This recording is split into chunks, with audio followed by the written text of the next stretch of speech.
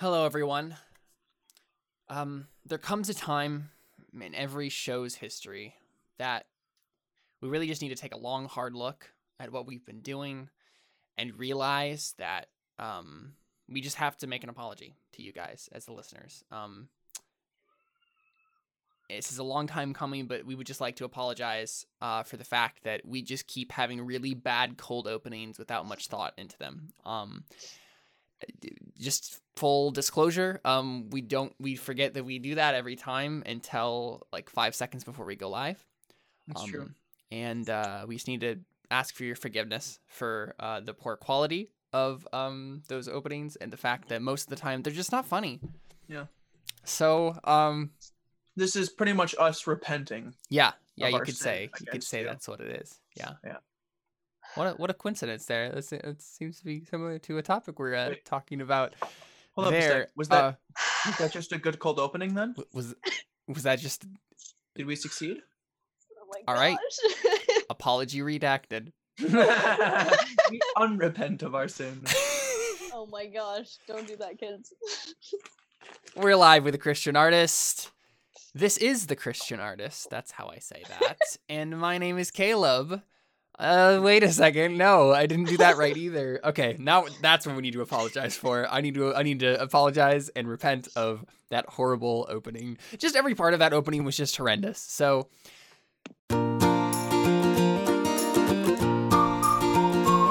this is the Christian artist honoring Christ through creativity. My name is Caleb. My name is Connor.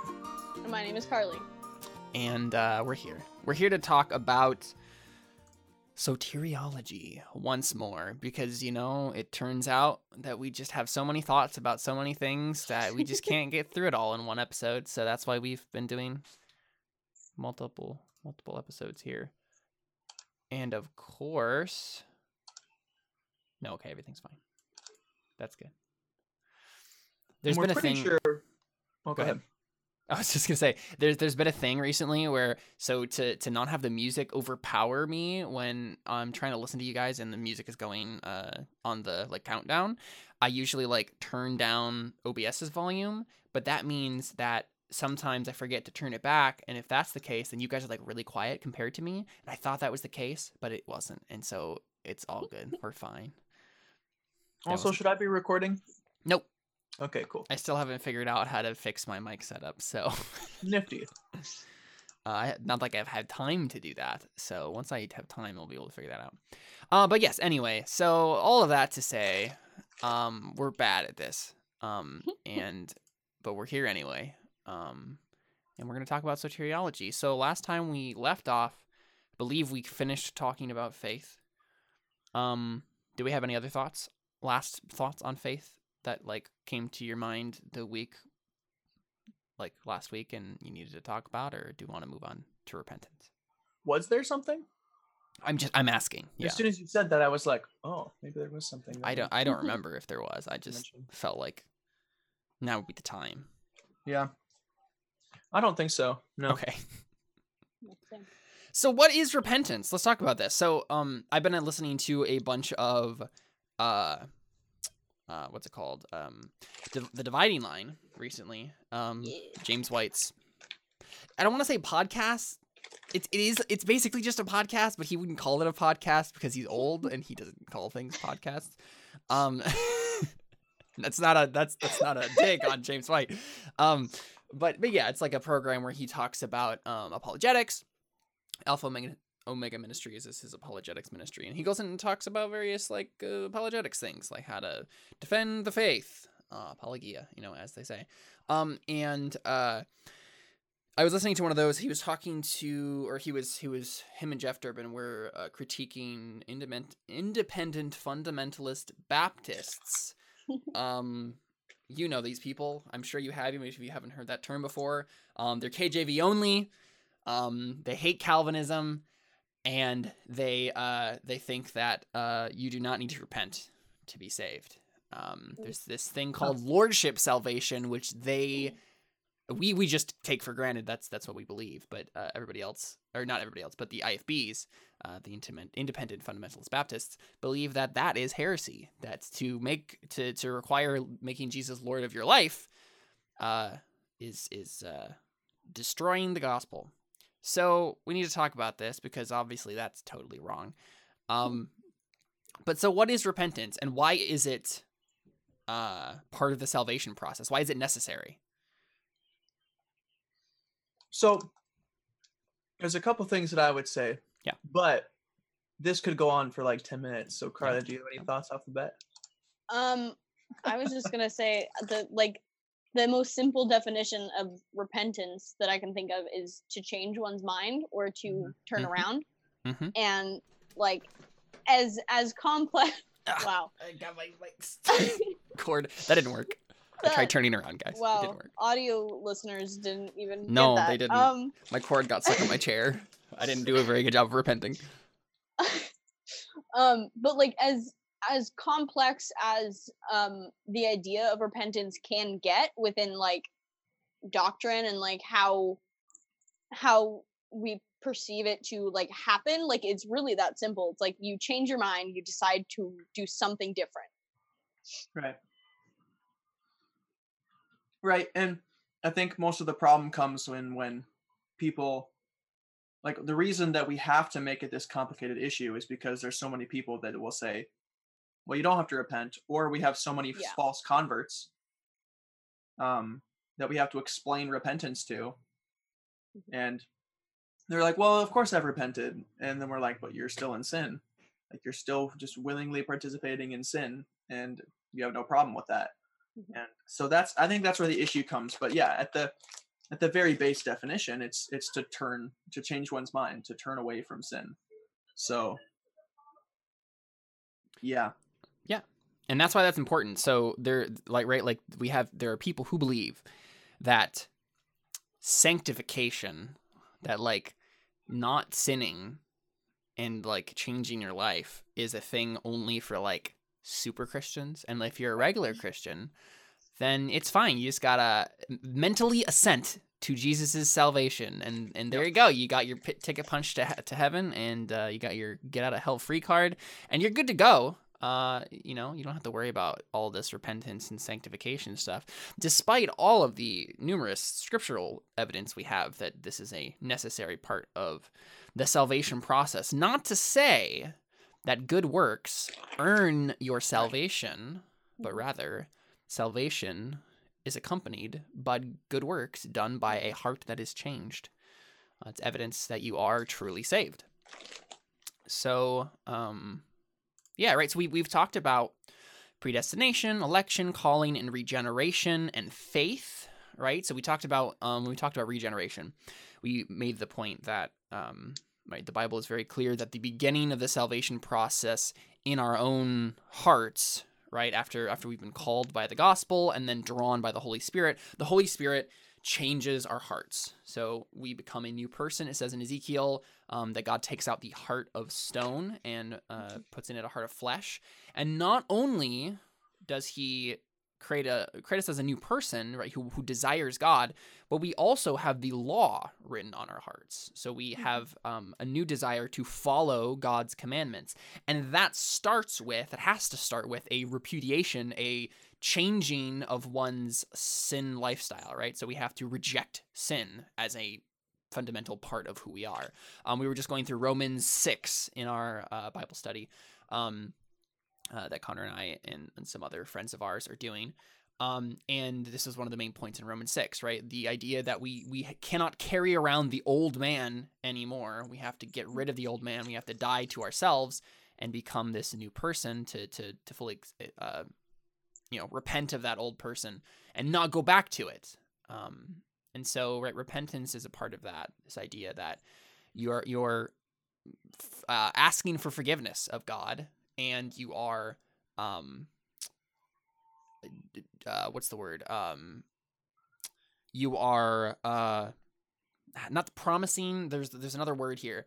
You're committing. You're committing to turning away from sin, right? You don't want to turn back to it. You don't want to go back to it. You don't want to live a lifestyle of sin, right? So in 1 John talks a lot about the difference between a person that is saved and a person who is not saved, a person who walks in the Spirit and a person who walks in the flesh. We want to be people who walk in the Spirit, who do the good things that God has prepared in advance for us to do, as Ephesians 2:10 says, and not be the kind of person that goes back to our old ways, right? We want to die to ourselves. We want to pick up our cross and follow Jesus, and that requires repentance. Any other thoughts on that, guys? Any verses maybe, or? Well, first of all, Romans 6:1. Yep. Oh man, now I can't remember it. Shall we sin that grace may abound? May it never be. How can we who have died to sin still live in it? And also Luke 9:62, Jesus said to him, no one who puts his hand to the plow and looks back is fit for the kingdom of God. There's also a verse that talks about keeping fruit of repentance. But I'll Google that one real quick.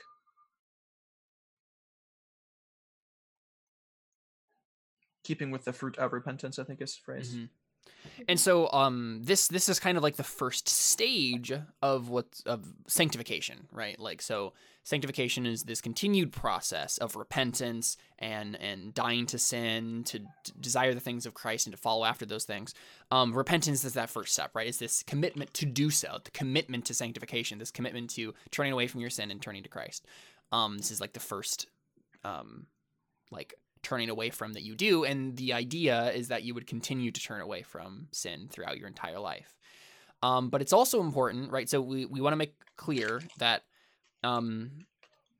repentance is a thing we do, right? It's an actual action that we have to take. We don't just sit around and then like God's gonna just make us repent, right? Like that's repent not for us. Or repent for, yeah, exactly, or repent for us. But rather, this is definitely an action that we have to take. But as we said when we talked about regeneration, it's only made possible by the fact that God has regenerated us, that God has made us a new person. And so this new person will want to repent, and that desire comes from God. And so it says in elsewhere in Scripture, and let me find the direct passage here.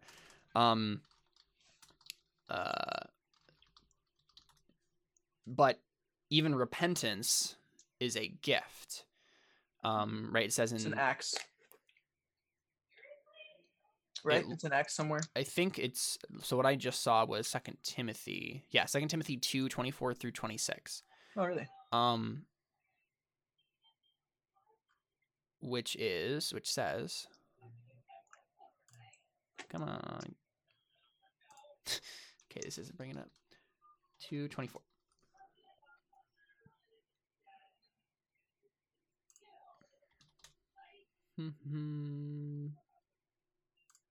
I have it if you want me to just read it. Here, I got it.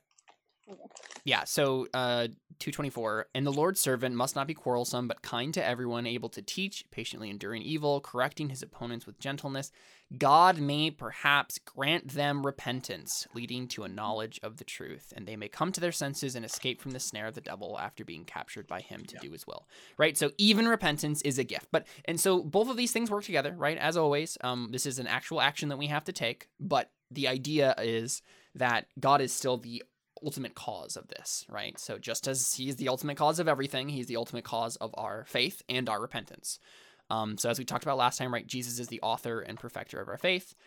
We can also rightly apply that same idea to repentance, right? Jesus, the triune God is gifting us repentance through regeneration, right? Through this regeneration of the Holy Spirit, and drawing us to himself and helping us and enabling us to repent of our sins. Yeah. Jeff Durbin rightly says, if you do not come to Christ to die, do not come. Yeah. And Luke 14 is just like verses 25 through 35 is just talking about counting the cost of what it means to be a disciple of him. Yeah. And I think that is so important to preach to people when you preach them the gospel. Is when we have this like global call of like everybody come to Jesus, you look at the life of Jesus and you see that that's not what he did. Mm-hmm. And so I think that's very important to understand in evangelism, is he turned to people and was like, whoa, slow your roll. if you don't come to die, don't come. Yeah. And he was like, if anybody comes to me and does not hate his own father and mother and wife and children and brothers and sisters, yes, and even his own life, he cannot be my disciple. Another time he talked about, you must eat my flesh and drink my blood. And everybody got confused and walked away. And he was fine with that. That was like his purpose in doing that, is to get the crowds, away from him, because he knew what was in the heart of man. So I think that's important in evangelism, is to be like, you don't just come to Christ and you get your ticket punched and you're all good. You come to Christ to totally change your life. Something that I think is really important, especially in a Christian's life, of examining their faith, if they're testing their faith, is to see, how sinful do you think you are? And to just ask yourself that, of like, how do I think I am? Am I pretty good in my life? Do I acknowledge my sin when I do something wrong? Do I try to get out of it?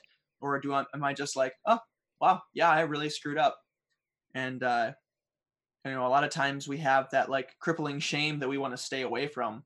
And yet if you're a Christian, there's no condemnation for those who are in Christ Jesus. So you can be totally fine in saying, oh, wow, yeah, I really blew it.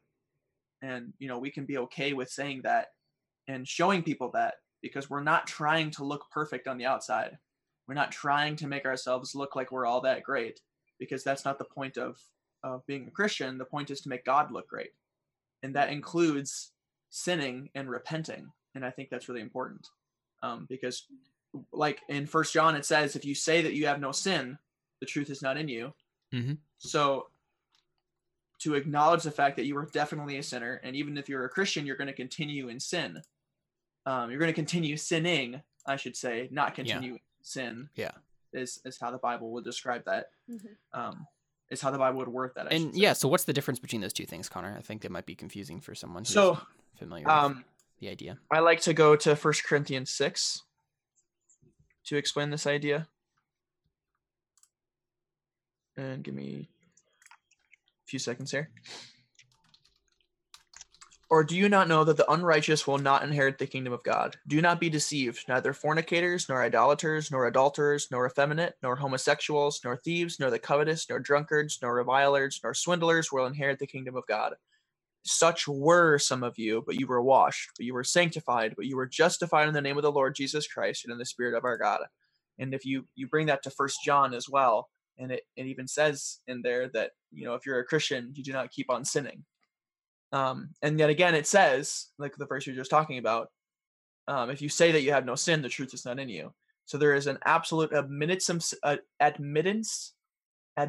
sin. Is that how, am I saying that right?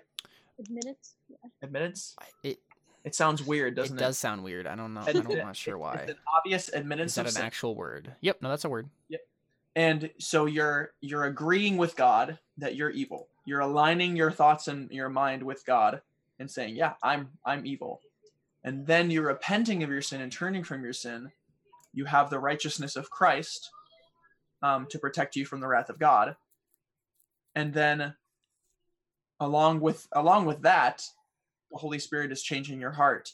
And you're no longer identified by those sins, because that's not your true desire anymore. Yeah. And I think that's one of the main things. It's a heart change. You're still going to sin. You're still going to struggle with the flesh, but you're no longer identified with those things. And you'll hate those things. Yeah, and you'll hate those things. I think that's honestly one of the main differences. Is a actual true hatred of sin and love of Christ. Right. Obviously, anyone can have an ungodly sorrow over sin. Right. And basically hate the consequences of sin, hate the shame that comes from sin, but we're not really hating sin. We're hating its consequences. If we didn't have those consequences, we would be fine with getting away from it, but it's because we feel bad, right? But a person who's truly changed by Christ and has repented will hate his sin because he loves Christ, right? And he knows that it grieves Christ for him to sin even as a Christian. And so they'll a person will hate that and constantly strive to go to Christ instead. Paul Washer very clearly describes it as this: is the difference between a Christian and a non-Christian in terms of repentance. And I honestly think the greatest fruit of someone's life is the fact that they hate sin. I think that's the number one thing to look for, especially if you're in your own life of whether or not you're a Christian. If you come to a point where you've sinned and you're trying to follow the command in 2 Corinthians 13:5 to test yourself to see whether you're in the faith, I think seeing whether or not you repent is the number one sign. He describes it like this: a husband is getting ready for work one morning, and things are just not going his way, and he's struggling, and he's getting angry, and he like woke up late. Certain things are just going wrong and annoying him, and he's getting angry, he's getting irritated, and then right before he goes to the door, he's already late, and his wife calmly asks him, "Honey, will you take out the trash before you go?" And he freaks out, right? He yells at his wife. He's angry with her, like, "I can't believe you would ask me to do that. I'm already late. Can't you see that, whatever." And then he walks out the door and goes to work. Okay, that's a non-Christian. A Christian wakes up late for work. Things are not going right. He's struggling. He's getting irritated. He's getting angry. Nothing is going his way. And his wife calmly asks him, "Honey, will you take out the trash before you leave?" And he's like, "I can't believe you would do that. I can't believe you would ask me, to do that. And I'm so angry, and, I'm about to go to work, and can't you see all this stuff is going on?" And he walks out the door. The Christian walks out the door and immediately regrets his action. And immediately is like, "Oh, why in the world did I just do that? I cannot believe that I just did that." And that's the difference. And Right. the Christian is going to want to make it right. Mm-hmm. Mm-hmm. The difference isn't that the Christian will never do that. It's that when they do that, they will repent. It's not if you sin, it's when you sin and what you do with it. Yep. That's a sign of genuine repentance. But once again, I would really just like to emphasize the fact that us as Christians should not try to hide sin. The easiest way to kill sin is to expose it to the light and just be like, "Yo, this is what I do." And a really key way to figure out if something is sin or not is to ask yourself if you would do it in public. And if you wouldn't do it in public, then you probably shouldn't do it. Mm-hmm. Now, it doesn't mean you shouldn't take a shower, because you wouldn't do that in public, but you get the point. I mean, I think a good thing for a Christian, maybe like even more specifically, is if the resurrected Christ was literally standing right next to you physically, would you still do it? Right. And if you wouldn't, then just don't do it, right? Like, because he's there spiritually, right? Yeah. And then once again, just being like, man, if you do not see the exceedingly sinful human being that you are, then you are not reading your Bible enough. Mm-hmm. If you do not mourn over the sin that remains in you, you're not reading your Bible enough, and you don't understand the truth about who you are, even in Christ, that you are a horrible, evil human being. And I think that's very important to understand for us as Christians as we go about our Christian walk, is to always remember, yeah, I'm pretty much the worst. And Charles Spurgeon has a quote. No, and I mean that. I think it's very important. Charles Spurgeon has a quote. If a man insults you, do not be angry with him, for you are far worse than he thinks you to be. And just remember that, like, if somebody is angry at you, somebody is mad at you, somebody yells at you, somebody is harsh with you, and you're like, wow, what a jerk, and you get defensive, you should pretty much just stop, realize, and think of, wow, actually, he doesn't even know half the horrible things that I've done. Probably doesn't even know a quarter of the horrible things that I've done. They're all way worse than this. Like, why am I angry at this guy? You mean, like, I'm getting what I deserve, kind of a thing. And I think that's the humble mindset we should come at all things in life.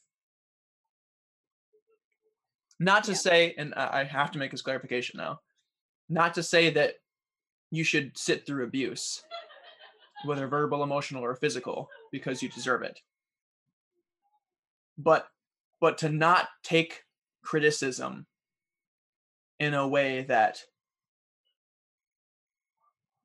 it's not allowed. of you're too good for criticism. How dare somebody tell you that you've done something wrong? Or how dare somebody like mishandle the way that they should tell you that you've done something wrong? That, my goodness, if they knew all the things that you've done, that would be that should totally change your mindset on things. No, I definitely, and now I'm kind of getting myself into a hole because I wanted to make sure I clarified those two things, that you definitely, if you are a Christian, or not a Christian even, that you need to have a respect for not allowing people to do evil things to you. Because the loving thing to do is to say, hey, what you're doing is wrong. And I'm not going to let you treat me that way because you're treating me it wrong. But wisdom says when somebody does handle a situation poorly and yells at you and criticizes you, wisdom says, if there's truth to this, I'm still going to take the truth. And I still should be able to take the truth out of this and not throw away a criticism because they were angry. But yeah, now we've gotten onto a rabbit trail, but I felt like I needed to qualify that because that's definitely something I had to learn recently, and I talked about that on the January 1st episode of just not letting yourself get pushed around. The loving thing to do is to call people out on their sin, is to not let people treat you poorly, because a good Christian friend does not let their friend sin against them.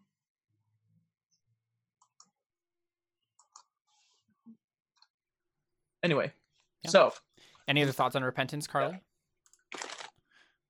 Not really. It's a fun sign. I love the sign. Oh yeah. Should do it again. Do it again for all the. Very nice. Very nice. Yeah, it's fun. That's right. That. So it's just like you cross your fingers really hard and then just like. Yeah. I really Because hope this is an R. Yeah. I really hope repentance works. No. Oh my god. Yeah, I'm kidding. I'm kidding. That's an R. No, because that's one of the it helps me remember the definition, because like doing the same thing with X's is change. And so it's like changing, but different. But with an R. Yeah, exactly. Cool. So the next little the next point in the Ordo Salutis is justification. So that's a big old word. What does that mean? I read a whole book on that. Yeah, Carly. But it was a while ago. Yeah, do you have a definition for us? What is justification? Justification. I gotta make sure I word this right, because it's very easy to like word it wrong and then make it something else. It's when it's the actual act from God of taking your sin away from you and giving you his righteousness. Absolutely. Yeah. And how is that done? Through Christ's sacrifice. Yeah. Perfect. I have the Wikipedia page of justification open right now, and the actual like definition it gives right here is basically what you just said. Justification. Right, that's what I was going to say. I'm impressed that Wikipedia has this correctly. No, exactly. Most churches don't have this correctly. I'm impressed that I had it correctly. No, yeah, it was great. Right? Justification is God's act of removing the guilt and penalty of sin, while at the same time making a sinner righteous through Christ's atoning sacrifice. Read The God Who Justifies by James White. Yes, it's good, seriously. and then you'll understand it better. Yeah. So I recommend it. So when we preach the gospel to somebody, we skip the first 4 parts of. Wait, who has my God Who Justifies book? Who did we give that to? Oh, Morgan Chittle. Oh, Morgan Chittle has it. Okay. Yep. I just have the flat cover. You just have the sleeve. Yeah. That's my book, but yeah, I was about to say, did you loan that to us? Yeah, it's Carly's book. Yeah. And we loaned it to Morgan. Apparently. Yeah. So yeah, and I told her that too. I was like, this isn't even our book. This is Carly's book. And so she's seeing all of my highlights. Yes. She was like, oh, that's awesome.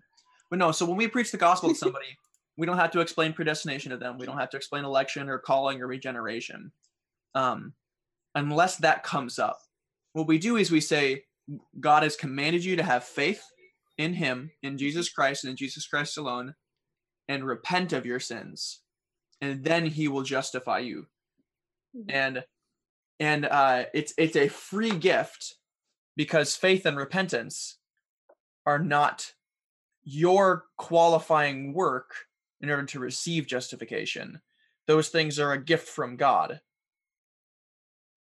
Faith is a gift from God, repentance is a gift from God, so that's why it's a free gift that he gives to you.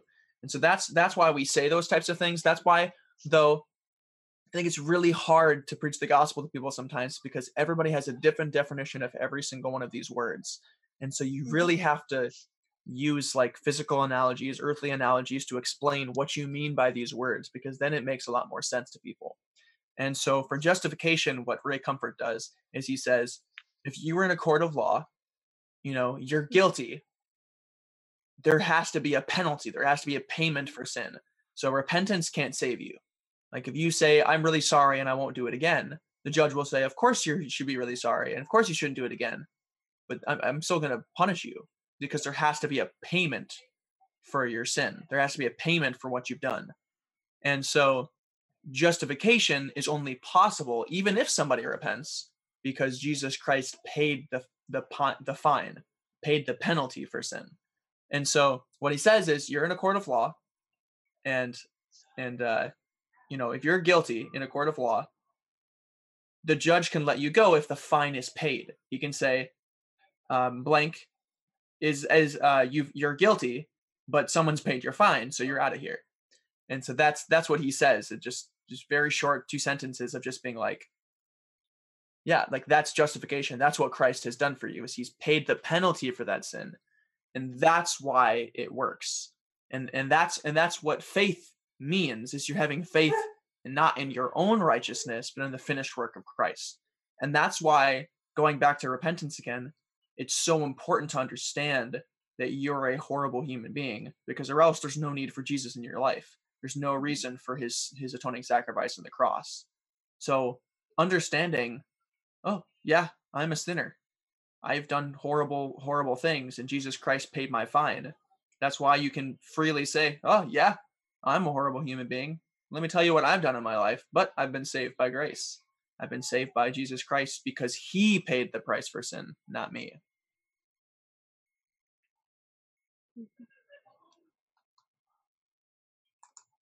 Mm-hmm, mm-hmm. I think one of the key verses for this is 1 John 1:9. If we confess our sins, he is faithful and righteous to forgive us our sins and to cleanse us from all unrighteousness.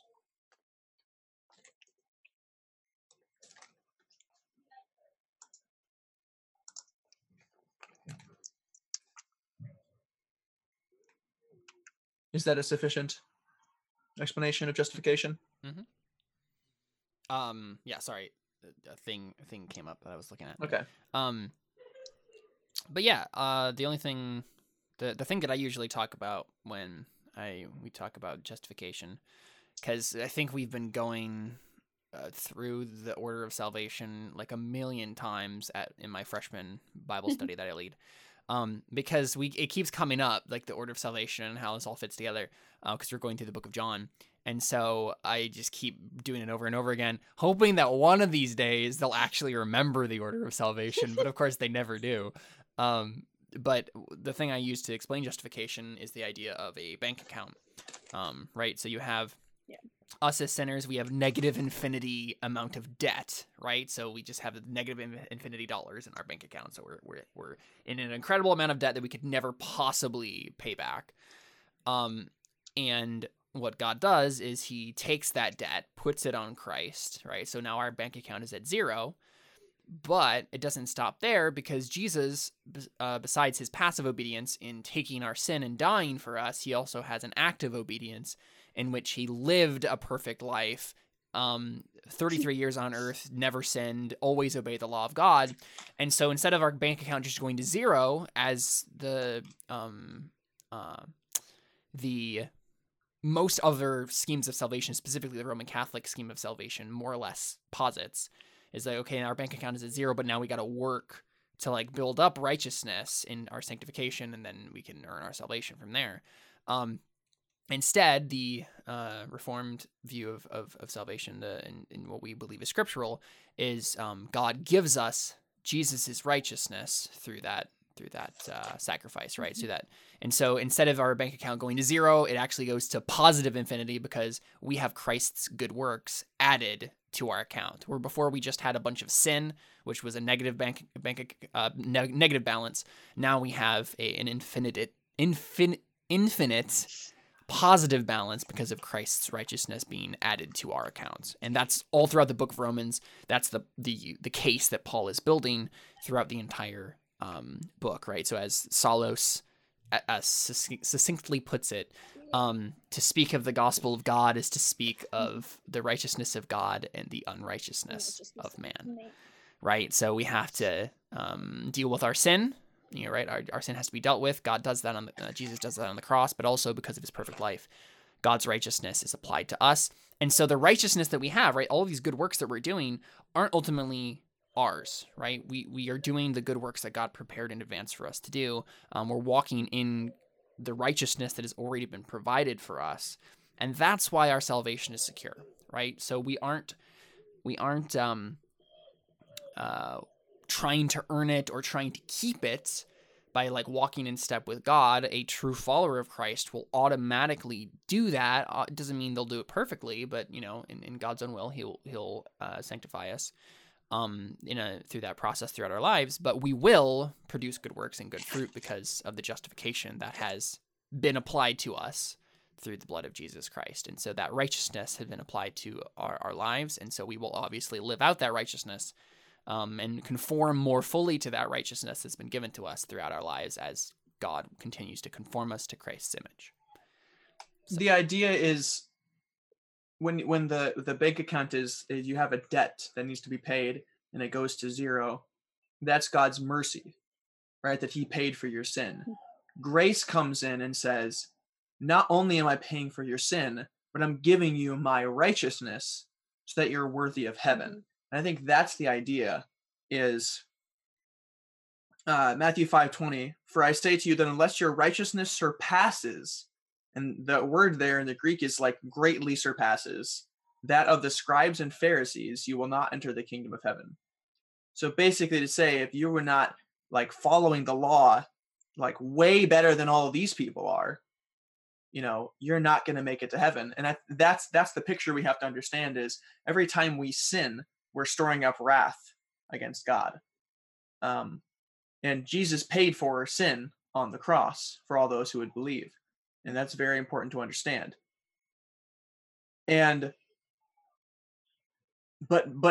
otherwise it would just stop there and God's wrath would be satisfied, but we would not go to this next part of the gospel, adoption, and say, but now you have this gift of eternal life.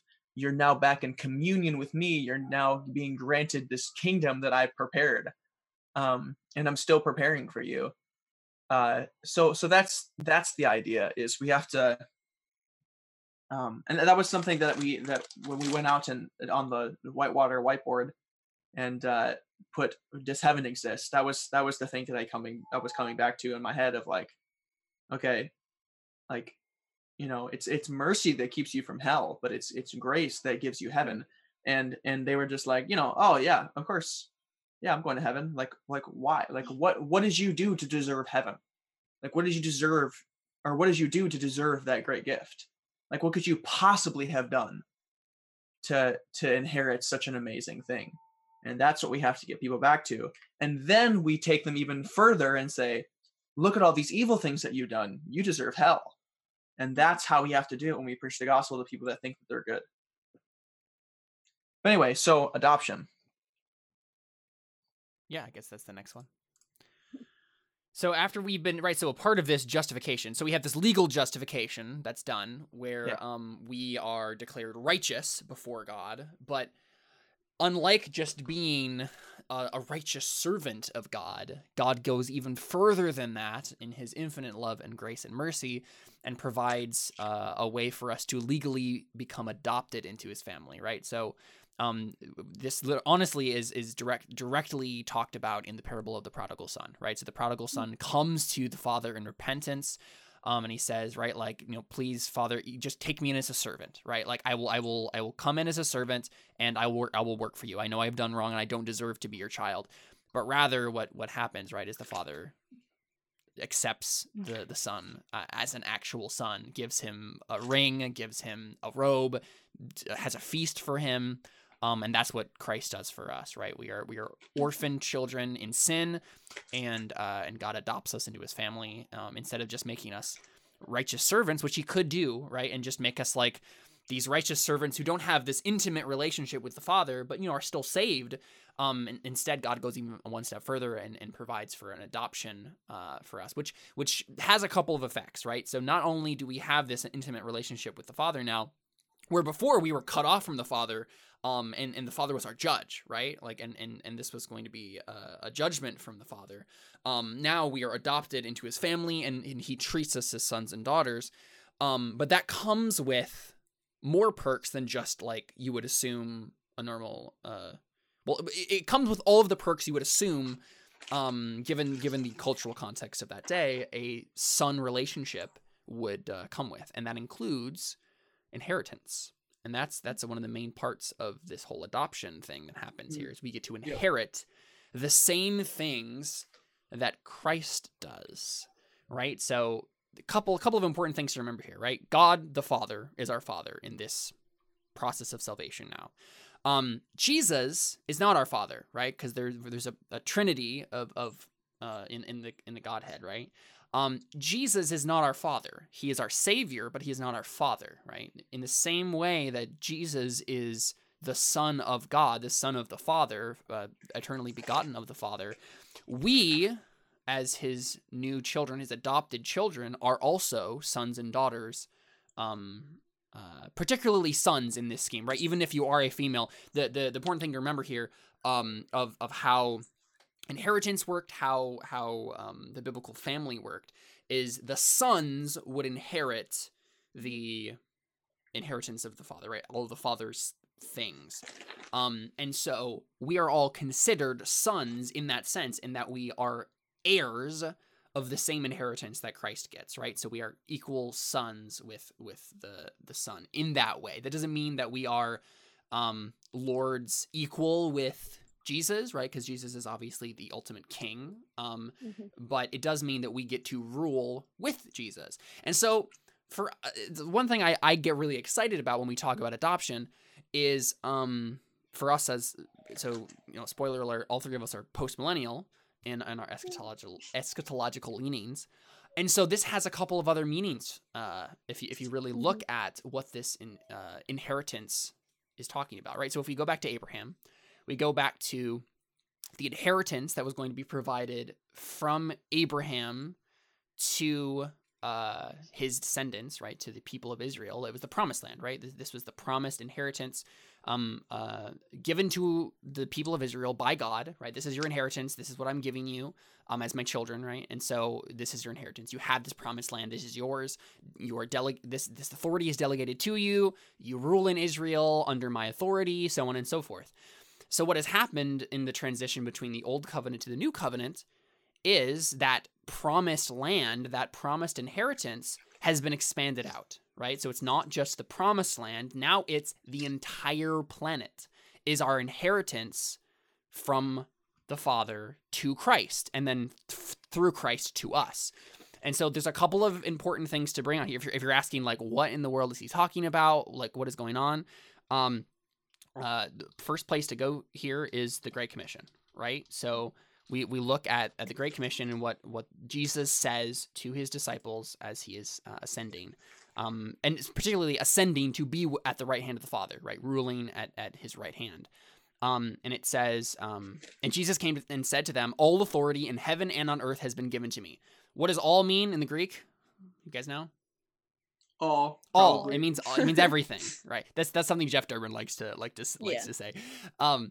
Right? All authority in heaven and on earth has been given to me. This is past tense, right? This is 2,000 years ago, past tense. Jesus, right now, then, and for 2,000 years, has had all authority in heaven and on earth, right? And then, because of that, go therefore and make disciples of all nations. That doesn't just mean people in the nations. It means the nations themselves, baptizing them in the name of the Father and the Son and the Holy Spirit, teaching them to observe all that I have commanded you, and behold, I am with you always to the end of the age, right? So, not only do we get this inheritance of the blessings of God and this adoption as sons, but we also get an inheritance of this, not of the authority itself necessarily, though we do rule under God in one sense, in various places you can find that, but we are given an inheritance of the world, right? So the world is our inheritance, and just like Adam was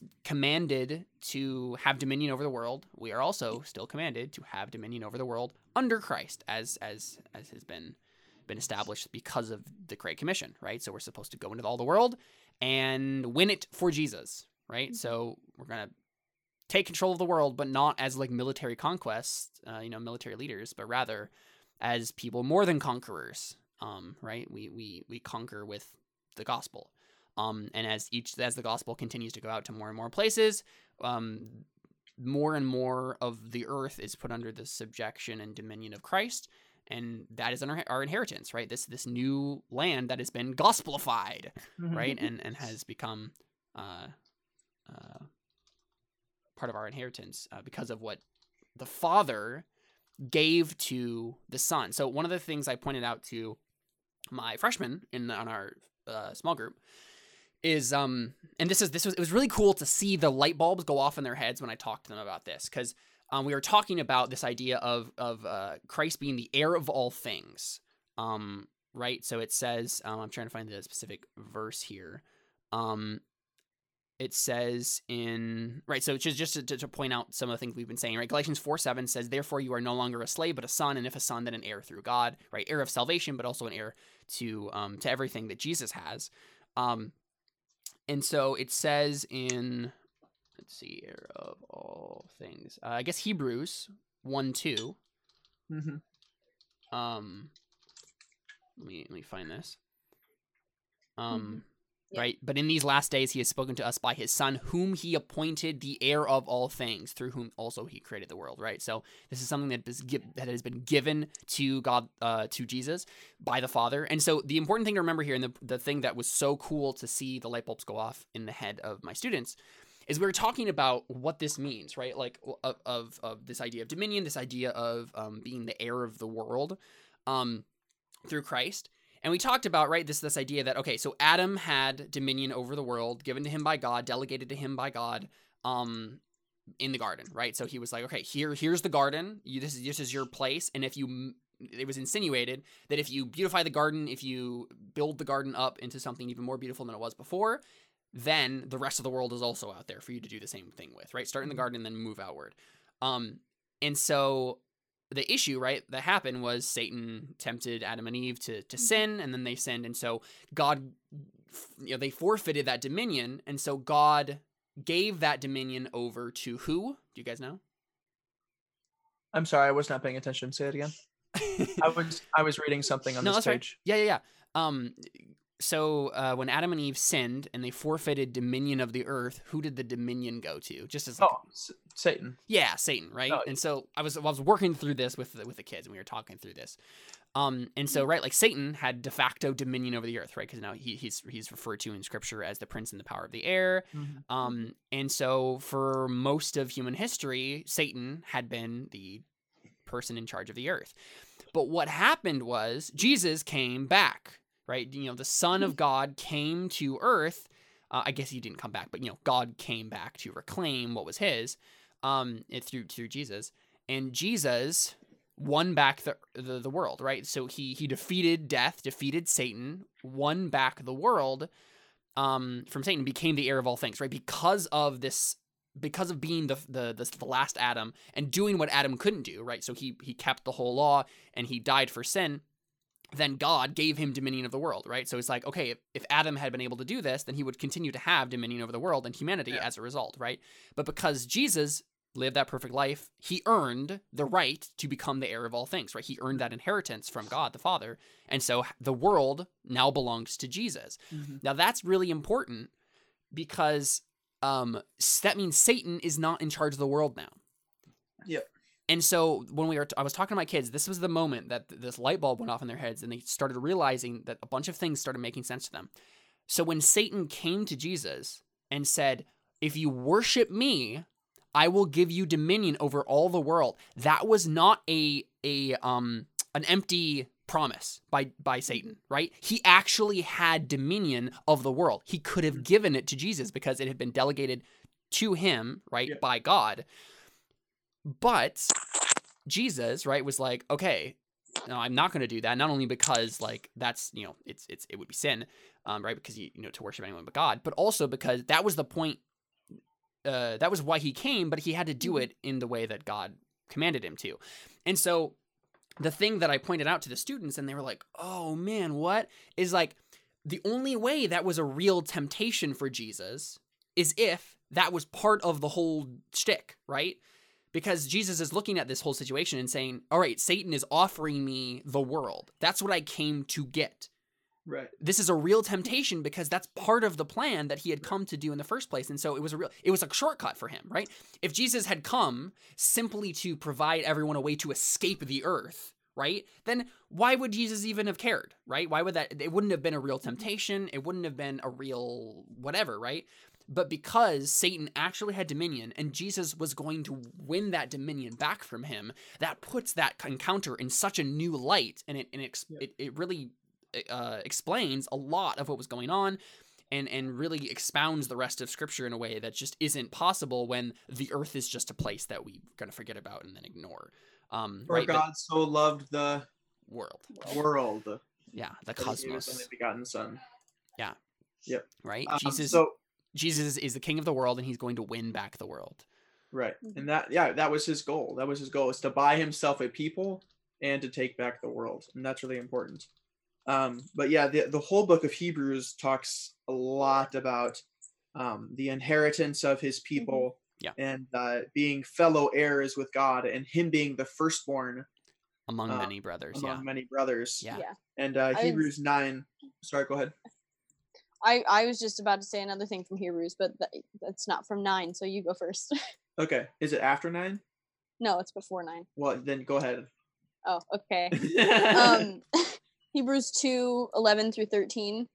For he who sanctifies and those who are sanctified all have one source. That is why he is not ashamed to call them brothers, saying, I will tell of your name to my brothers. In the midst of the congregation I will sing your praise, and again I will put my trust in him. And again, behold, I and the children God has given me. Right. Yeah. And yeah, that's the idea that's presented in Hebrews 1 and especially there in Hebrews 2. Well, I guess you could say that in Hebrews 1, it's saying Jesus owns everything and he's better than the angels and God has given him everything. And then in Hebrews 2, it's like, and he is sharing this with us. Yeah. And so then Hebrews 9, and obviously I would recommend a full reading of Hebrews after this. But great. Hebrews 9:15, for this reason, he is the mediator of a new covenant, talking about Jesus. For this reason, he is the mediator of a new covenant, so that since a death has taken place for the redemption of the transgressions that were committed under the first covenant, those who have been called may receive the promise of the eternal inheritance. For where a covenant is, there must of necessity be the death of the one who made it. Talking about inheritance. You don't get an inheritance unless the person who owns it dies. For a covenant is valid only when men are dead, for it is never in force while the one who made it lives. Therefore, even the first covenant was not inaugurated without blood. For when every commandment had been spoken by Moses to all the people according to the law, he took the blood of the calves and the goats with water and scarlet wool and hyssop, and sprinkled both the book itself and all the people, saying, this is the blood of the covenant which God had commanded you. And in the same way, he sprinkled both the tabernacle and all the vessels of the ministry with the blood. And according to the law, one may almost say, all things are cleansed with blood, and without shedding of blood, there is no forgiveness. So even in the Old Testament, it was you're receiving something because of the shedding of blood, and there cannot be without the shedding of blood, there is no forgiveness. And so, but that's the key, is in the Old Covenant, they would sacrifice lambs and stuff like that to satisfy God's wrath, but they didn't get grace.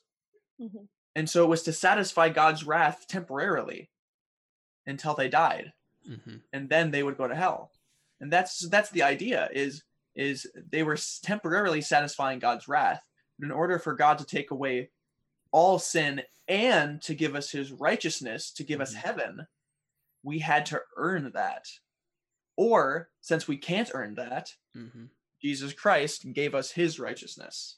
So that's the idea. And then the only way we can have the inheritance is if there was a death. And now we can inherit that. And so because Jesus died and then rose again, now we have the inheritance of salvation. So I thought that was really cool. And so yeah, that's the important distinction between mercy, which would not be adoption, and grace, which means that we are now adopted into his family because God loves us so much as his chosen people. Right. So just having justification, right, would be just mercy, right? So like not giving us something that we deserve. But then this adoption goes beyond that and gives us something that we don't deserve, which is, I mean, not only do we get that in justification, right, by getting Christ's righteousness, but also we get this adoption as sons, which is like an undeserved gift. Yeah. I mean, but then we also look at regeneration, faith, and repentance also as gifts that we don't deserve, right? So. Yeah, and I would say justification and adoption are pretty much the same thing. Yeah, they're just different parts of the legal procedure that's happening. Yeah. So here's the main thing, and to segue into sanctification. So as long as nobody else has anything to say. Nope. Okay, so going once, going twice, no. So for sanctification, what we have to understand is there's no such thing, and we were talking about before with repentance, is there's no such thing as a safety net Christian. Nobody gets saved, nobody gets adopted into God's family and then isn't changed. I think that's why sanctification is such an important evidence, right? In Matthew 7:16, you will know them by their fruit. Sanctification is the proof that somebody has been changed by God himself. And that's why we see sanctification, is because they have the Holy Spirit. They've, in a very real sense, experienced God, experienced his forgiveness, experienced his redemption, his gift, his grace. And so they are changed by God. And that means there's going to be a process of sanctification. It means they're going to be, for lack of I should say, just for a non-specific term, an improvement, right? That person is going to be improved by God, through the working of the Holy Spirit. You're going to see improvement in their life. And so that's why in evangelism, we don't have this weird follow-up thing to make sure that somebody is doing all the things they need to be doing, because if they're truly saved, there will be sanctification. And that's what you're going to see in someone's life if they're truly saved. So there's no need for a quote-unquote follow-up, because if they're truly saved, God will keep them saved, and God will continue to work on them. I think one of the most important texts for this is Philippians 1:6. And I might just quote it if I can't find it real fast. Okay, I got it. For I am confident of this very thing, that he who began a good work in you will perfect it until the day of Christ Jesus. So that is a very essential part of salvation, is if God truly saves someone, there is a change in that person's life. And if somebody doesn't believe in the doctrine of sanctification, that there is such a thing as safety net Christians, that, they don't do anything, they're just saved because God is good, that wouldn't be a good thing. That wouldn't be a good thing at all. What you're doing is you're lowering your view of God. You're lowering your view of salvation. And instead of it being a 2 Corinthians 5:17, they are a new creation in Christ Jesus, the old has passed and the new has come. Instead, it's just this thing of, oh, well, they're just saved. They're just, I mean, they don't have to be good, right? They're just saved. And then everything's fine. And Paul Washer puts it like this, that if somebody got hit by a bus, I was going to bring that up, but I'm glad you did. Yeah. If somebody was hit by a bus, you'd think that there would be some, evidence Mhm. for this. And if there isn't, he'd either be a liar or he's crazy, right? So if somebody truly got hit by a bus, you'd be like, oh, look, you can tell that he got hit by a bus because he's dead. Now, if you take God, how much more powerful is God Mhm. than being hit by a bus? How low of a view do you have to think about God in order to say this person is saved, even though there's no evidence of a change in their heart and their mind and their actions? And that's where the process of sanctification comes. If you have all of these things predestined before the foundation of the world, election, you didn't choose me, I chose you, a calling, an effectual calling, a regeneration of the Holy Spirit, a faith that is granted to you, a repentance that is instilled by the Holy Spirit.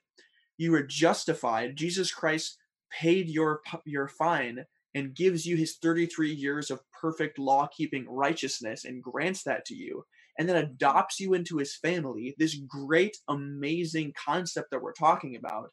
And then somebody goes and lives their life like that's never happened. That's not the gospel. That's not Mhm. salvation. Sanctification is an outward sign of what has happened inwardly.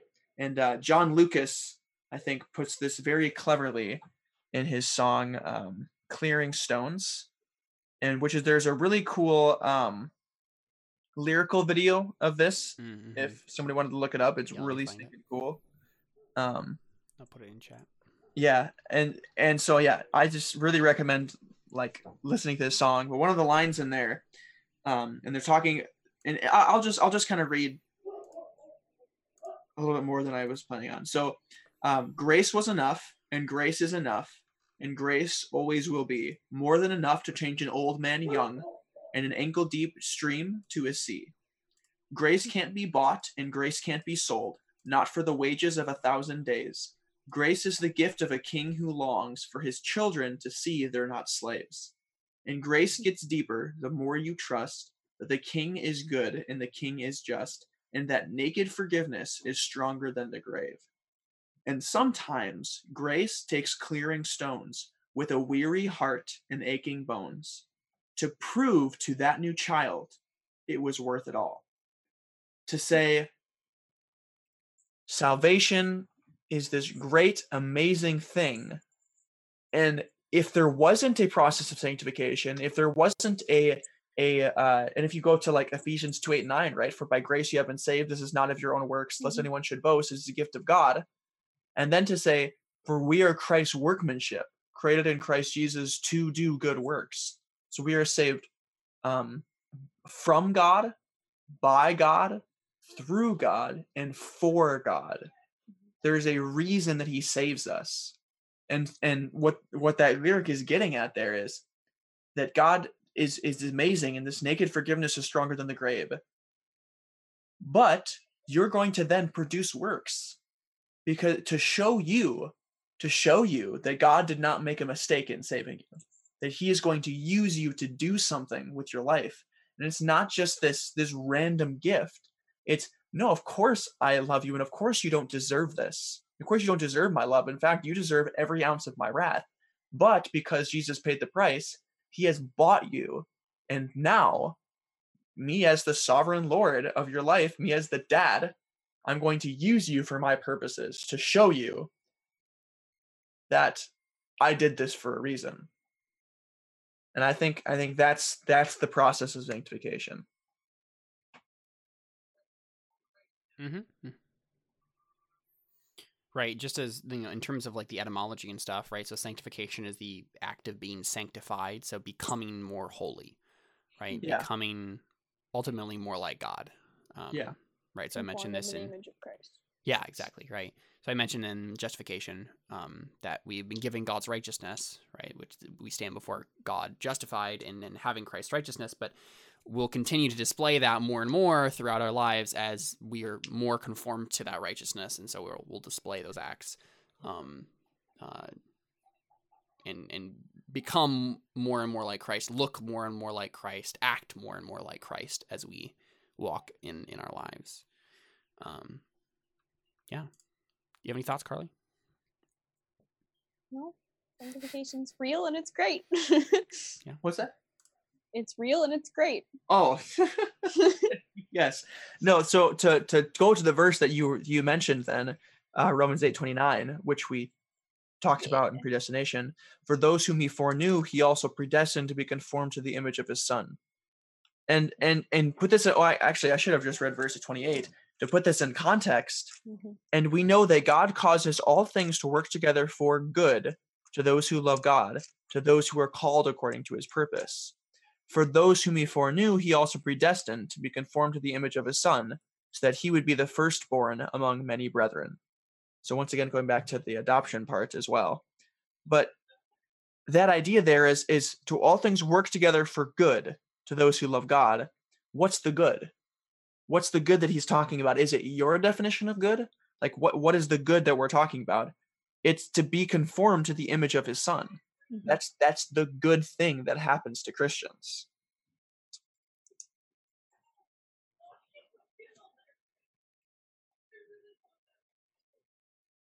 Mm-hmm, mm-hmm. This is another one of the reasons that it ties into this idea of the post-millennial hope and the fact that we're supposed to be evangelizing and all this stuff, right? This is all part of this process too, because not only are we being sanctified inwardly, right, in the idea that we're becoming more and more like Christ in the way that we like believe and act and think, but also that is being done outward.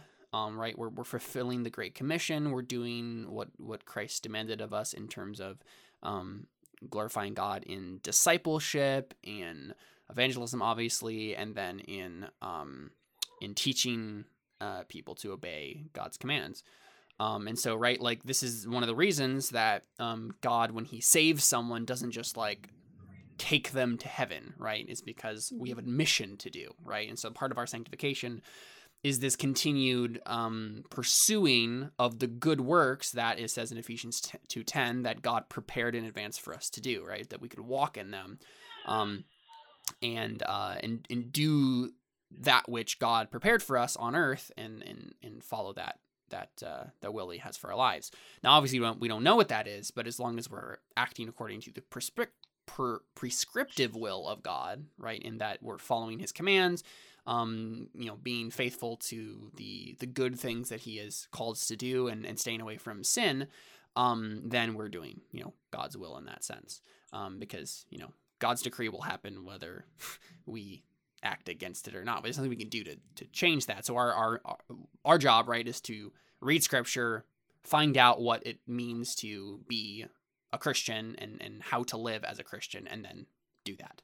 And that includes the Great Commission. That includes right, continuing to spread the gospel and conforming every area of life to the gospel and God's commands, in your own personal life, and then your family, and then your church, and then your community outward, and beyond that.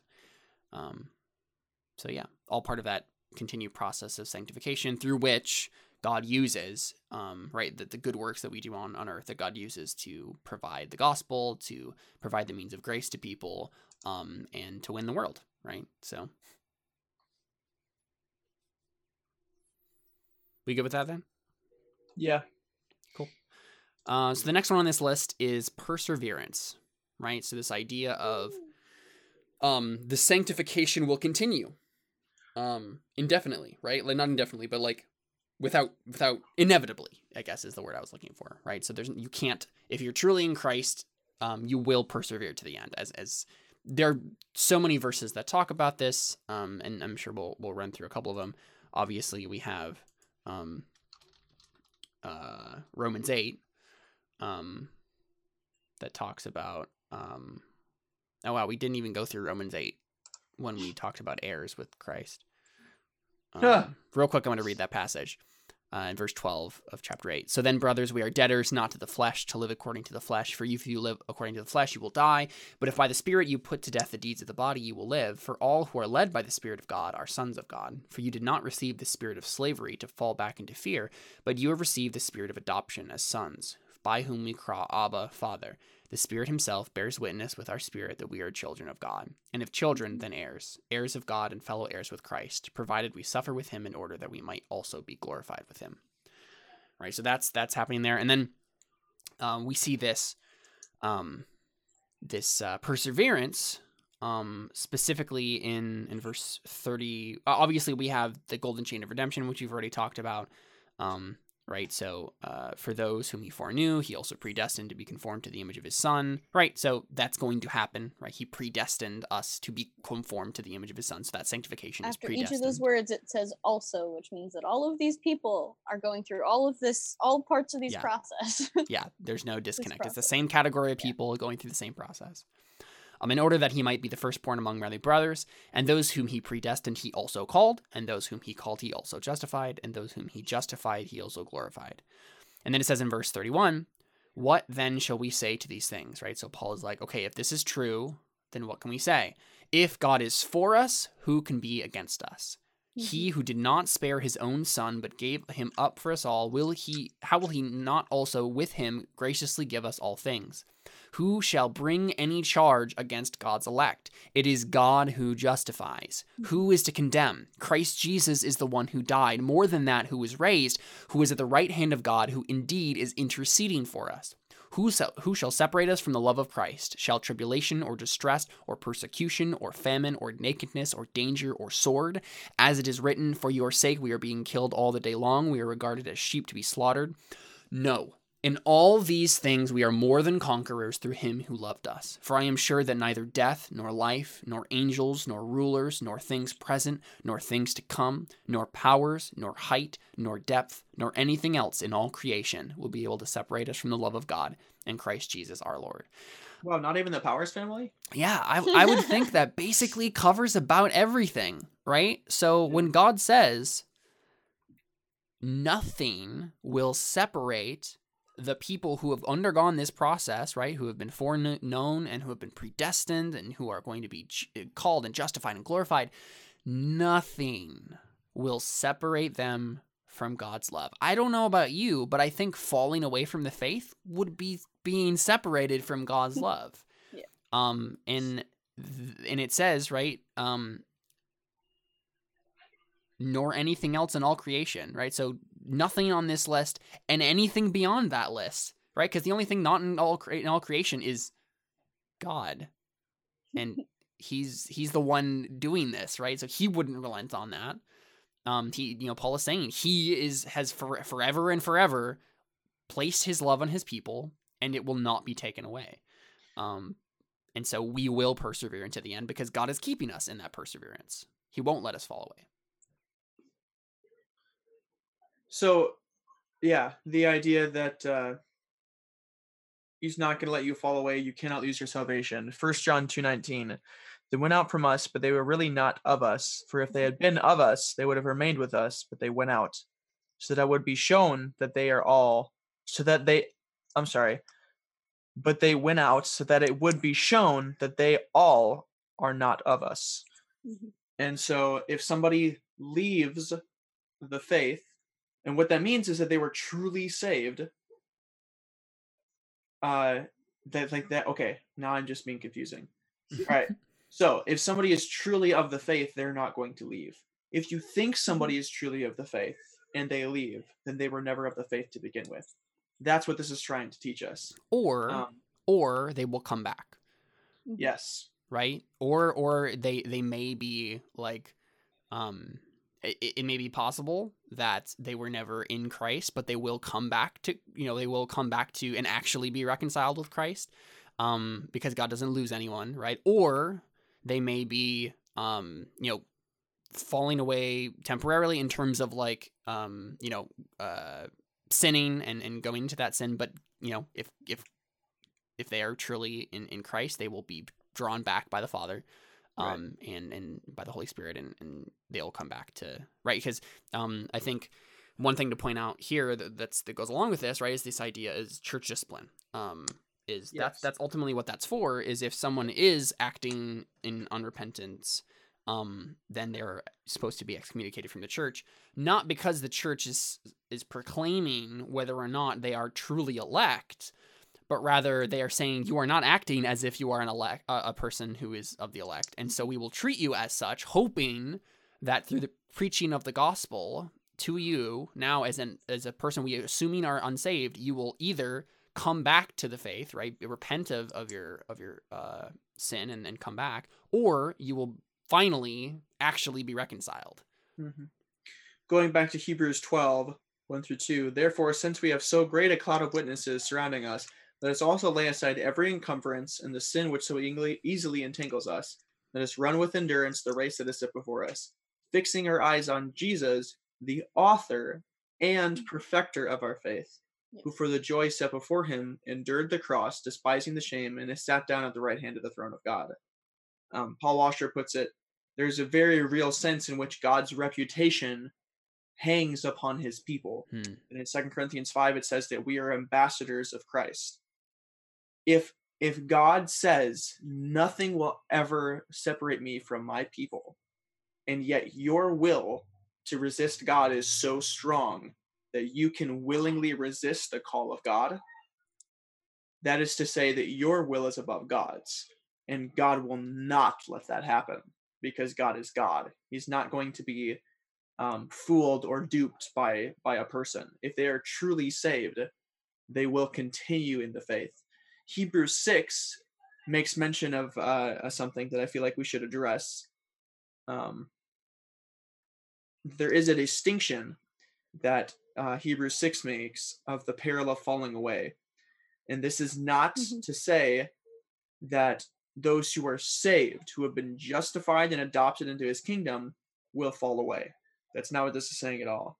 It says, for in the case of those, this is verse 4 in Hebrews 6, for in the case of those who have once been enlightened and have tasted of the heavenly gift and have been made partakers of the Holy Spirit, and have tasted the good word of God and the powers of the age to come, and then have fallen away, it is impossible to renew them again to repentance, since they again crucify to themselves the Son of God and put him to open shame. So what this is saying is, Jesus is not going to pay for sin twice. And in other places in Hebrews, it talks about that is he died for sin once for all, right? That he's not going to do it again. That he died once, and like the priests in the Old Testament, they would pay for sin every year. They would have a ritual every year, and Jesus has no need of that since he was so awesome that his payment was sufficient to pay for sin for all time.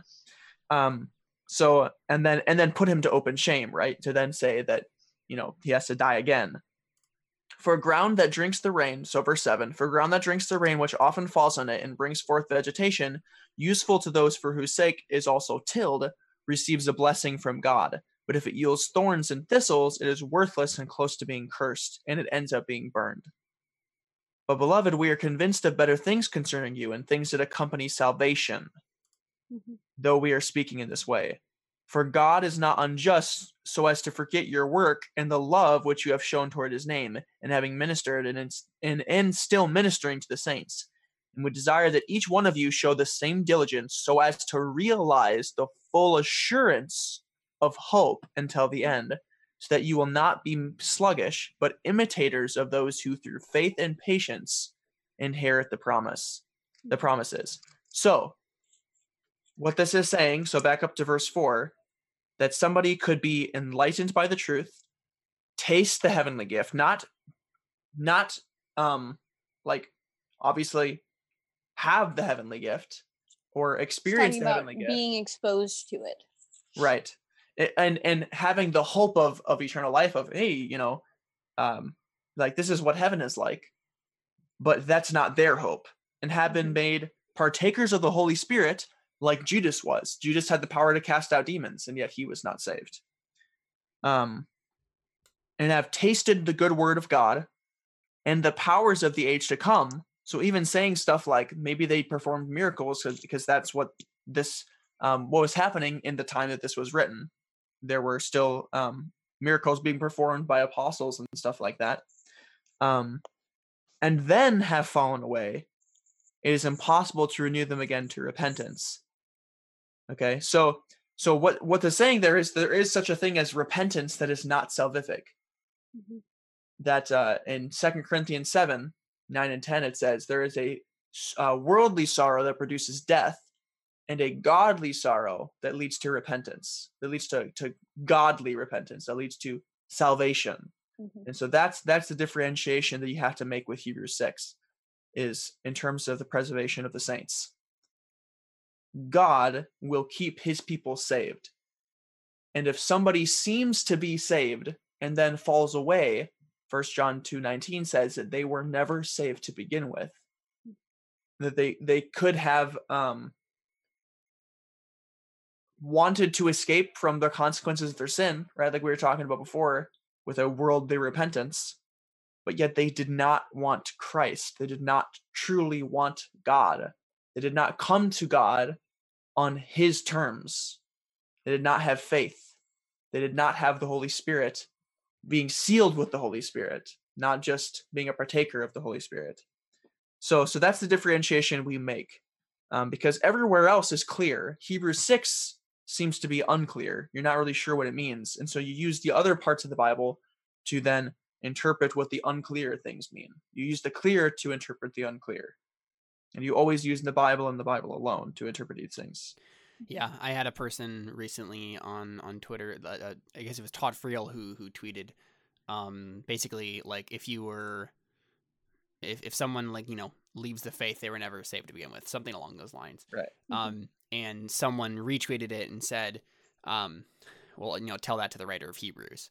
And then Right. I responded now and I said, yeah, let's use one unclear passage to interpret all of the actual, the like really clear passages. That's how hermeneutics works, right?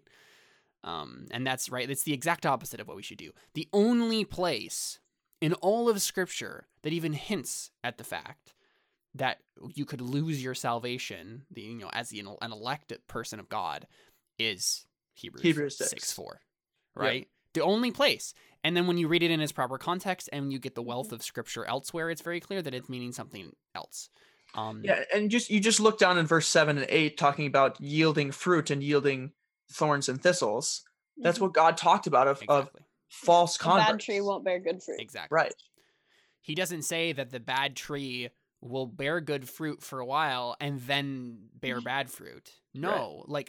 There's a fundamental difference between a saved person and an unsaved person, and there is absolutely no crossover in any part of Scripture between those two categories. Jesus is always clear in the Gospels when he talks about the sheep versus the goats, or the bad trees versus the good trees, the old wineskins versus the new wineskins.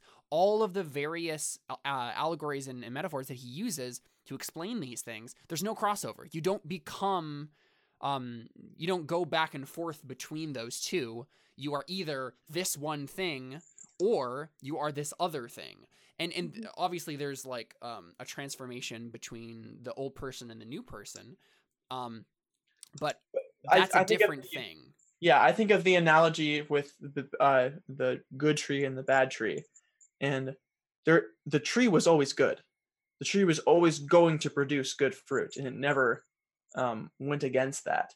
But it wasn't time. It wasn't its season yet to produce fruit. Yeah. And that's how God sees salvation, because he has predestined everybody, because he has elected everybody before the foundation of the world. That's what we're talking about. Goats never turn into sheep. The sheep hear his voice. A bad tree never produces good fruit. The bad tree gets cut down and burned. The good tree will produce good fruit. And so you will know them by their fruit. If somebody hears the gospel, you then wait for fruit before you clap and say, yay, they're saved. Because you wait until God proves it. Because God is in control of salvation. Mm-hmm. And that doesn't mean that you don't necessarily baptize someone when they've made a profession of faith. Right. No, you do. Yeah. You do, right? But it's possible that baptism is not a real baptism until you actually see the works of repentance and faith. Obviously, you would have to see some sort of repentance and faith in a person's life before you would baptize them. But it's possible that would be an untrue conversion, and they would maybe fall away at a different time. That doesn't mean that that doesn't mean you shouldn't baptize them. You should still do Right. that, but then know that it wasn't a true, sign of that faith. The reason you baptize somebody is so that they have a public proclamation of faith. Yeah. And you're And saying, they're being obedient to Christ. Yeah. Yes, they're being obedient to Christ. And then the church then keeps them accountable to bearing good fruit. And that's the purpose of baptism in the church. Yeah. One thing I wanted to bring up too in terms of this analogy, right? So the analogies of salvation are hinged on this fact, right? This idea that you can't fall away from the faith. If you're truly one of God's people, you will continue to be God's people. Right? There's two ways in which that happens. Obviously, we've just said the whole like old wineskins versus the new wineskins, the bad tree versus the good tree, the sheep versus the goats. But there's also the analogy of the old creation becoming a new creation, and even there you see this, right? So if a person goes from being dead, completely dead, and then they are completely sinful and completely away from God, and then they go to being the complete opposite of that, right? God takes away their heart of stone, gives them a heart of flesh. The law is written on their hearts. They become a new person. They have a new desire. The old man is shaken off. That whole thing. How can that person possibly go back to the way things were? That's just not, it's not something that computes in the way that God describes that process, right? This is God doing that thing, right? And so it would have to be God that would repudiate it. It would have to be God who just says, yeah, all right, I'm going to kill you again, right? And that's not the way that we see any of these things in salvation, right? If we just take Jesus as the analogy, right? So we obviously have Jesus who is spiritually good, right? And then is physically the same way that Adam was, right? So this idea that he could sin, it's a possibility of him sinning, but he perseveres and he doesn't because he's also God, right? And he can resist that temptation. But then his body dies, right? His old body, the body that is still very human and not glorified yet, dies, but then he's raised to life and with a glorified body, right? So he has a glorified spirit and a glorified body now. And we'll get to that, in the next part. But how would it be possible, and it says it's not, right, for Jesus to die again, right? Jesus is not going to die again in his glorified form. And then, that it's the analogy just doesn't go backwards, right? You can't become a new person, become this spiritually alive person, and then go back to being spiritually dead. You've been glorified in that way, right? You've been justified and sanctified, and you're going through this process, and it's just not. It's never referenced that someone who is actually one of the remnant of God's people, these people who are called the elect, will go from being one to not being one. It's just not mentioned anywhere. It's not hinted at anywhere. So it's important to keep those things in mind when you have to look at those clear passages that talk about the way salvation works, the way that perseverance works, the way that sanctification works, to interpret things that may be unclear. So 2 more things I want to say about perseverance. Which one are we? No, ruin you're thinking of. Right, yeah. What? No, we were just going through perseverance. Perseverance. Oh, okay, sorry. I couldn't, for some reason, I couldn't think of which one it was. No, so 2 Peter 2 would be a great chapter to go and read, but I'm going to read just a couple of verses from it. For if after they have escaped the defilements of the world by the knowledge of the Lord and Savior Jesus Christ, they are again entangled in them and are overcome, the last state has become worse for them than the first.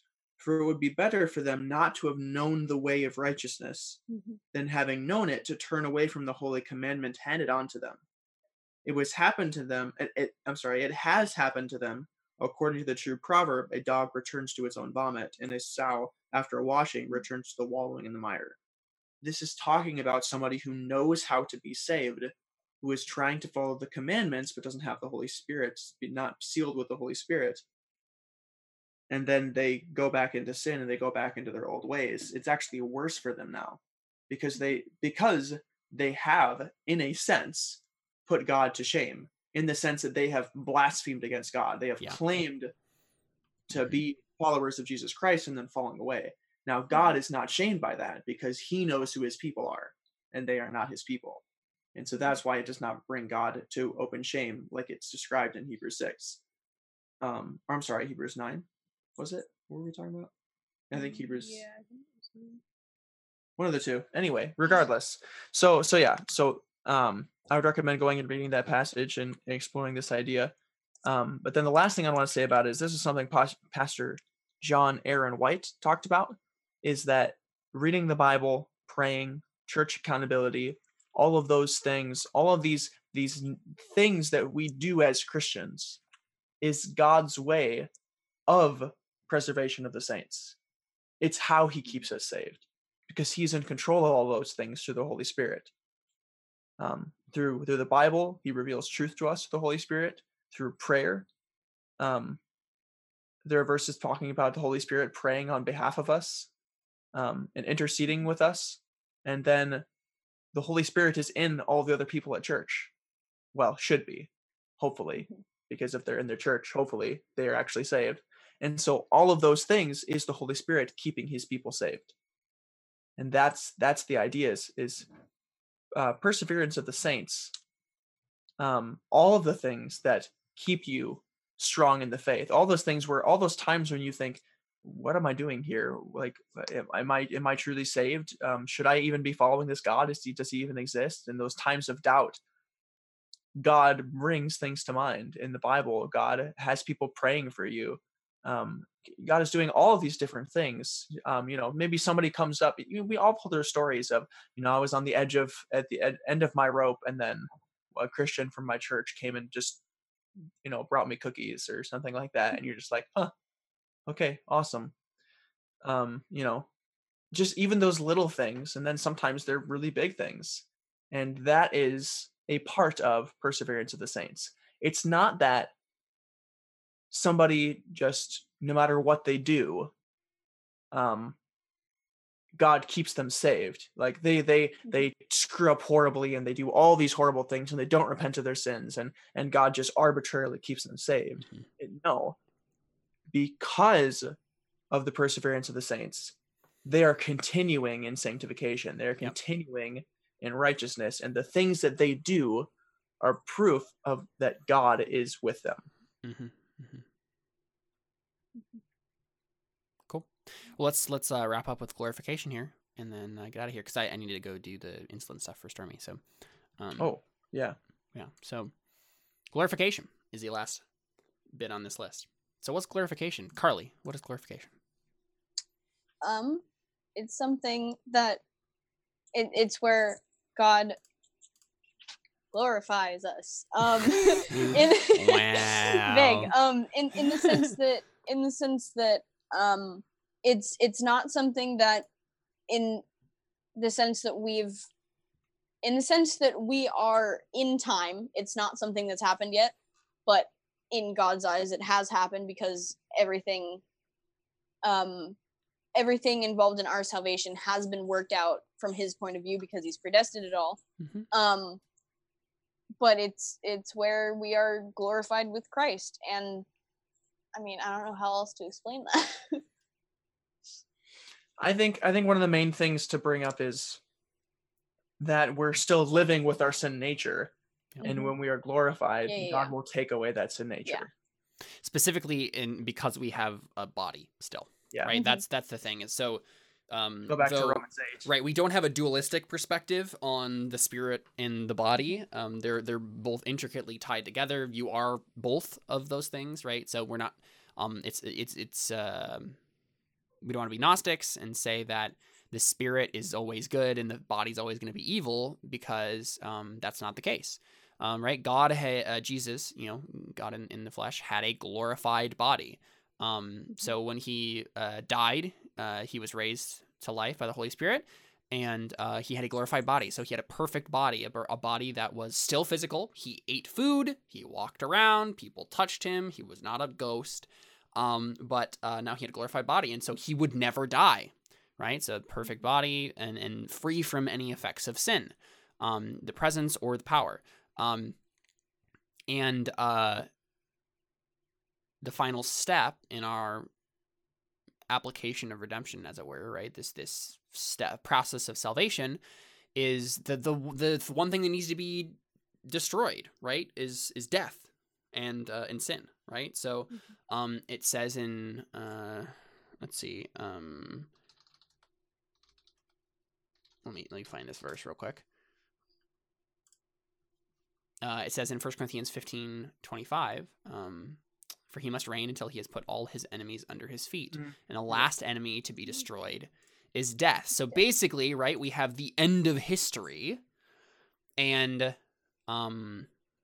we have the final like consummation of God's work on earth, right? So we have a world that has been fully gospelified, and the gospel is spread everywhere. And then we have Christ coming back to consummate that perfect kingdom that he has been ruling since he won back dominion of the world from Satan during his ministry and sacrifice on earth.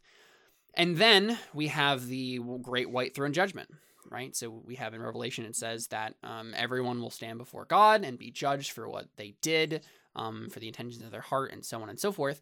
And those who have not been justified by the righteousness of Christ will be thrown into the lake of fire.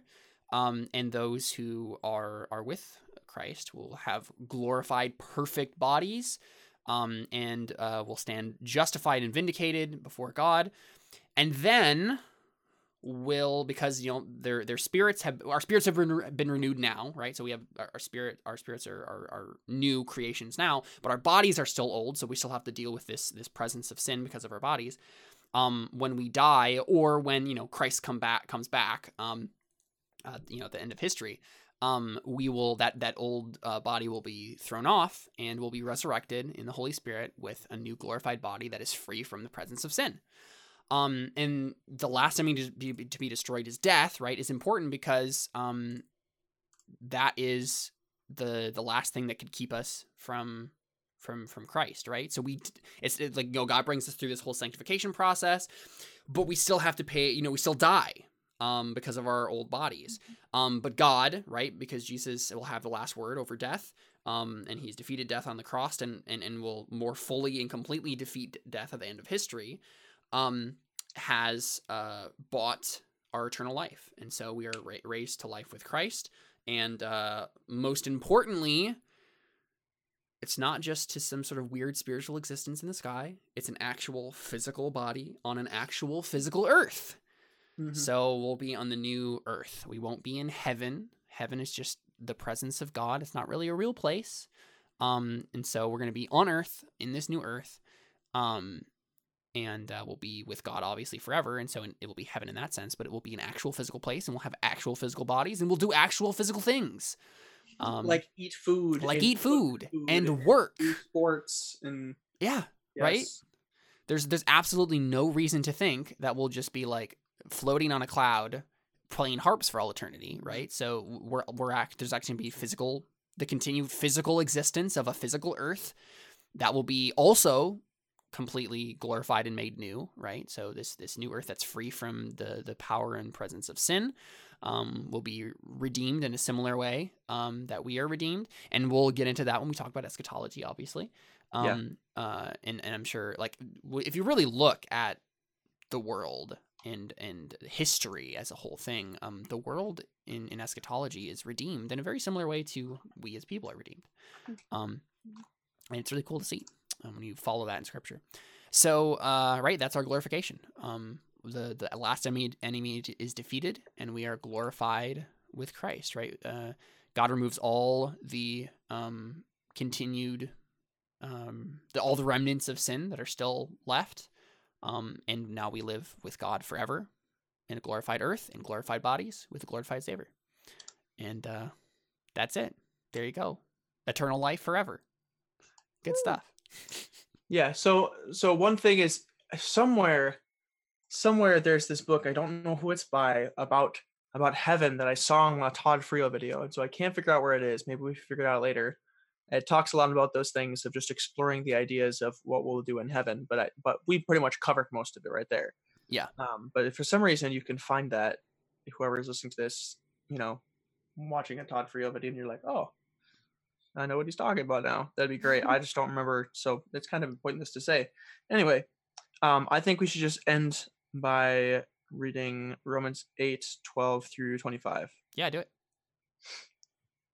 So then, brethren, we are under obligation, not to the flesh, to live according to the flesh. For if you are living according to the flesh, you must die. But if by the Spirit you are putting to death the deeds of the body, you will live. For all who are being led by the Spirit of God, these are the sons of God. These are sons of God. I'm sorry. For all who are being led by the Spirit of God, these are sons of God. For you have not received a spirit of slavery, leading to fear again, but you have received a spirit of adoption as sons, by which we cry out, Abba, Father. The Spirit himself testifies with our spirit that we are children of God, and if children, heirs also, heirs of God and fellow heirs with Christ, if indeed we suffer with him, so that we may also be glorified with him. For I consider that the sufferings of this present time are not worthy to be compared with the glory that is to be revealed to us. For the anxious longing of the creation waits eagerly for the revealing of the sons of God. For the creation was subjected to futility, not willingly, but because of him who subjected it in hope that the creation itself also will be set free from its slavery to corruption into the freedom of the glory of the children of God. For we know that the whole creation groans and suffers the pains of childbirth together until now. And not only this, but also we ourselves, having the first fruits of the Spirit, even we ourselves groan within ourselves, waiting eagerly for our adoption as sons, the redemption of our body. For in hope we have been saved. But hope that is seen is not hope. For who hopes for what he already sees? But if we hope for what we do not see, with perseverance we wait eagerly for it. So look forward to heaven. Mm-hmm. And by heaven, you We mean earth. You mean earth. Yeah, yeah. And anyway, we'll talk about that when we talk about eschatology. But it honestly, it frustrates me when people just say I'm gonna go to heaven when I die, because it's just like, it's not really like the accurate. Like, yes, but you're gonna like come back to earth with a glorified body. Mm-hmm. We're not Gnostics, guys. We're not Gnostics, and we shouldn't be Gnostics. But yeah. Good stuff. Well, there we go. That's been our study of soteriology, the study of salvation. Carly, do you have any last thoughts as we kind of wrap up here? Any other things you want to mention before we sign off? No. Okay. I always feel bad because I always feel like Connor and I take up too much Talk of the too much? conversation. Yeah, that's. I mean, usually if I think of something to say, I find a place to say it. There you go. Okay. That's good. I'm glad. Seth Snowd has a recommendation. She Waits by the Grey Havens. It's a song. Yes. Oh, okay, yes. cool. Yeah. It's good. Yeah. It's good. I've heard it. Yeah. Carly approves this message. Yes. Okay. Sounds It's a good. good song. Yeah, and so I'm gonna post the video, the Clearing Stones video in liner notes for this episode, and then also I'll make a link to She Waits by the Grey Havens too. Cool. Do we have an idea of what we're doing next? Nope. Let me take a look at let me take a look at the list here. The ologies. Let's see. We've done ecclesiology. We've done missiology. We've done epistemology. We've done soteriology. We could do anthropology, Christology, I don't know. Christology. Yeah. Eschatology, ethnology, hamartiology, psychology, theology, pneumatology, bibliology, doxology, patriology, teleology. Any of those jump out? Seth, do you have a recommendation of what we should do next from that list there? Listen to feedback. Yeah. We're good at that sometimes. I'm trying to remember what some of these even mean. What is pneumatology? Pneumatology is the Holy Spirit. Oh, okay, the study of the Holy Spirit. Cool. Yeah, I'm sure we could do any of these. We could also do something else. We could take a short detour. Okay, so Seth says anthropology. That's a good one. Cool. You could do. Want to talk about a biblical anthropology? Yeah. Sound good, Connor? Yeah, I'm down. Okay, sounds good. Yeah, he said found out how bad we are. Haha. Yeah, sure. Yeah, we can handle that next. So we'll talk about a proper biblical anthropology, probably next week. So yeah, this week on this channel, obviously, we still have Eternalius on Thursday, 7 p.m. Central Standard Time. And I believe we're also having an episode of Anno Domini this week. I think that's the plan, if everybody ends up still being free. Because we left on a cliffhanger last time. Connor got married. Oh yeah. Yeah, and I'm excited to see how that plays Ulrich out. got married. So, yeah, Ulrich got married. Yes. But yeah, so obviously we still have our RPG shows this week, and then we'll be back next Monday. Probably, right? You're going to be in Florida, Connor, but if we can figure out how to do it for Anno Domini, obviously we can figure out how to do it for the Christian Artist. Are you going to try to take the mic with you?